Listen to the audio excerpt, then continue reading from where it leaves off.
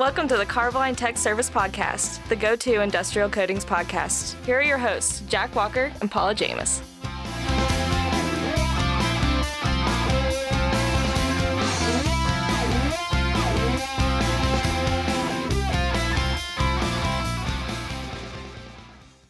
You're listening to another episode of the Carboline Tech Service Podcast. I'm Jack Walker. With me, as always, is the director himself, Mr. Paul. Wait for it, Jameis. We're going to need to have a different intro for that. Well, yeah, so that brings up a very good topic. This is the second to last Carboline Tech Service Podcast ever. Ever. But now, don't get nervous. Yeah, don't wreck your car. We're coming back. Bigger, better, and uncut, like South Park. No, we're gonna have a new name. We're still working on that, but Paul and I are gonna get a much deserved, at least we think so. Yes. Break. We're gonna take about 2 months off after episode 200. So this actually is the very last episode with real content. This is episode 199. Episode 200 is going to be a highlight show. So we have been going through 3 years, 200 episodes of content to bring you guys some highlights. And we've done a lot of wacky stuff. Oh, yeah. So in 2 weeks, tune in to the very last Carboline Tech Service Podcast, where we will show you some of our shenanigans, some of our good stuff, if there is any of that. I mean, people think that. They keep listening, and they keep letting us do it. Yeah. And while our next guest, our very last guest, has never been on the show before, we have talked about her on the show. Yes, we have. So, if you guys remember, I went to the MPI conference, and that's where I met Miss Courtney Chalafu. Hi, Courtney. How's it going? Hi, how are you guys doing? And there's all kinds of suffixes on the end of her name. She's got a PhD, she's a PCS, and she's a PE. All of those things. But when I met her, she came up to me and she said, I've listened to every episode. I feel like I already know you. I'm just a little bit creepy, guys. Don't worry about it. But anyway, we wanted to have Courtney on today to continue our series about specifications. And Courtney is the program manager for coding and engineering services at Pond. So Courtney, why don't we take a little bit of a second, talk about yourself and Pond, what it is that Pond specializes in, just in case people aren't familiar. Of course. So Pond is an architecture, engineering, and consulting firm. We specialize in so many different areas. The area that I'm in is the energy group. So we do anything from fuel tank engineering design or pipelines. But my group is the coating engineering group, and we specialize in coating inspection. We're a QP5 coating inspection firm, and we also do coating conditioning assessments and anything else that involves coating engineering services. And so for the podcast today, we write a lot of specifications. And that's one of the big things that's part of my daily life. So as we talk about these specifications, why don't you tell us a little bit about why do we need a specification?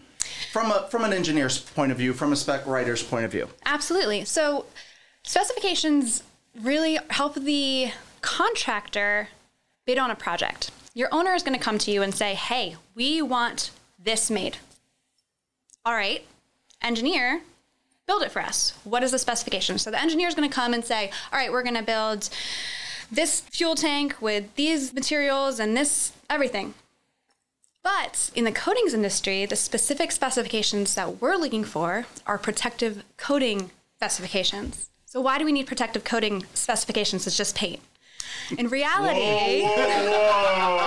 Whoa. In reality, your coating, your paint, is really a system. It's a system that's there to protect from corrosion. So it absolutely is an engineered piece of equipment that needs to be involved in a specification. And it really is amazing. I've been on a couple of projects. I was on one a few years ago, and we had one just this morning where they chose to not put the protective coating system in. And 2 years, 5 years later, they're looking at their substrate saying, whoa, this corrosion rate is not what we expected. And now they're having to go in and put it in afterwards. And it's a much bigger risk and a much bigger problem for everybody to put it in later when you've got parts of the system working and parts of it have to be shut down and decontamination. So having the proper specification and following it is critical. So yeah, that's a great way to put it. The specification is the design. Correct. That's what the owner is paying for. If you don't do that, if you ignore film thicknesses, coating selections, execution, like we talked about with Kevin last week, these are all important factors. So kind of the question we've asked everybody, Courtney, is what's the most important part of the specification to you? And I don't think I have a most important part of the specification. I think the whole thing matters. I think she has a jaded perspective and point of view on this one. Is it like she's an engineer That writes the thing? Yeah. Exactly. So why don't you have, I know Paul and I are joking around, but why don't you have an important part of that specification? Well, every single piece of the specification matters. As you guys love to spout in all of your coding requirements. Everything matters. Everything matters. See, and I'm not breaking into song this time. You don't have Sting in you today? No Okay. Sting today. So when we're looking at a specific protective coating specification, that's actually part of a much bigger project. You have so many other specifications that this is just a small piece in. So when you go into the actual lining or the coating spec, you're going to have those three parts that you guys have already talked about. Your general, your product, and your execution. In your general, the most important part there is what standards are you using? Because that's where all the industry best practices are, usually. Mm-hmm. Yep. What contractors are qualified? You need to make sure your contractors that you're specifying are absolutely qualified to do the job that they're doing. It's not just lowest bidder. It's not just lowest bidder. Man. And you know what? A good specification's actually going to help you rid yourself of all the lowest bidders that aren't qualified. Excellent part to point out. Yes, and we'll get on that soapbox a little bit later. So let's talk about the product part. How do you pick a product? Well, a lot of times the owners that I'm writing the specification for have a qualified product list. So it makes it a little bit easier for me to write because then I can say, go to this qualified product list, pick this, one of these, and you're good to go. And so on those qualified product lists, those are typically products that the owners have already vetted, they have experience with, they understand the limits of those systems. Exactly. And it also makes it easier for the coating manufacturer or the contractor on site because they don't have to go back and do that testing of that product either before or after or during the project. It's already been tested, it's already been vetted, and you know what kind of performance you're going to get out of that product. Yeah, it's always tough when they, in the middle of the project, go, I need these performance tests.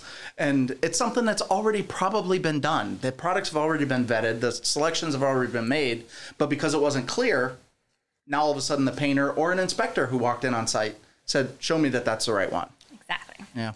So that makes it easy to choose coatings, but owners sometimes don't have a QPL or they just say, specifier, you design it, you figure it out. So there's two ways that you can do that, is either a performance criteria or a formulation criteria. I want it to be an epoxy, or I want it to be a zinc epoxy urethane system that can withstand this much expected life expectancy. Sure, and there's even standards around performance as well for that, when we look at a lot of the ISO standards and things like that. So then we get to the execution part, and this is something that we let Kevin have a little bit of a soapbox on, but it was funny, we were having coffee this morning, Courtney, and you have the same soapbox. So why is it important to hire a qualified contractor when you're dealing with a specification that this much effort and time has been put into place? Because your qualified contractor is going to be going through all of these audits, all of this vetting to make sure that they can apply the system that I'm specifying. But they also have experience with your coating product, and they know where they're weak, where they can fail, and how to do the application correctly. Because we know that a lot of the times failures occur is because the application was rushed because of scheduling or just not done correctly because they weren't experienced. That was a big point that Kevin made last week. He likes to stay in his lane.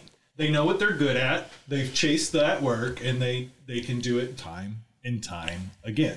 But with that being said, I think it's time for this week. So, Courtney, thank you very much for coming on. Yeah, thank you. Thank you for being such a great fan and listener. Of course. Thank you for putting this on. This is also true. We've said it since the beginning. If you listen and you reach out and you know something, we will have you on the show. That's right. So it is definitely happening. So Courtney, maybe that's why we don't get many people call us up. That's why.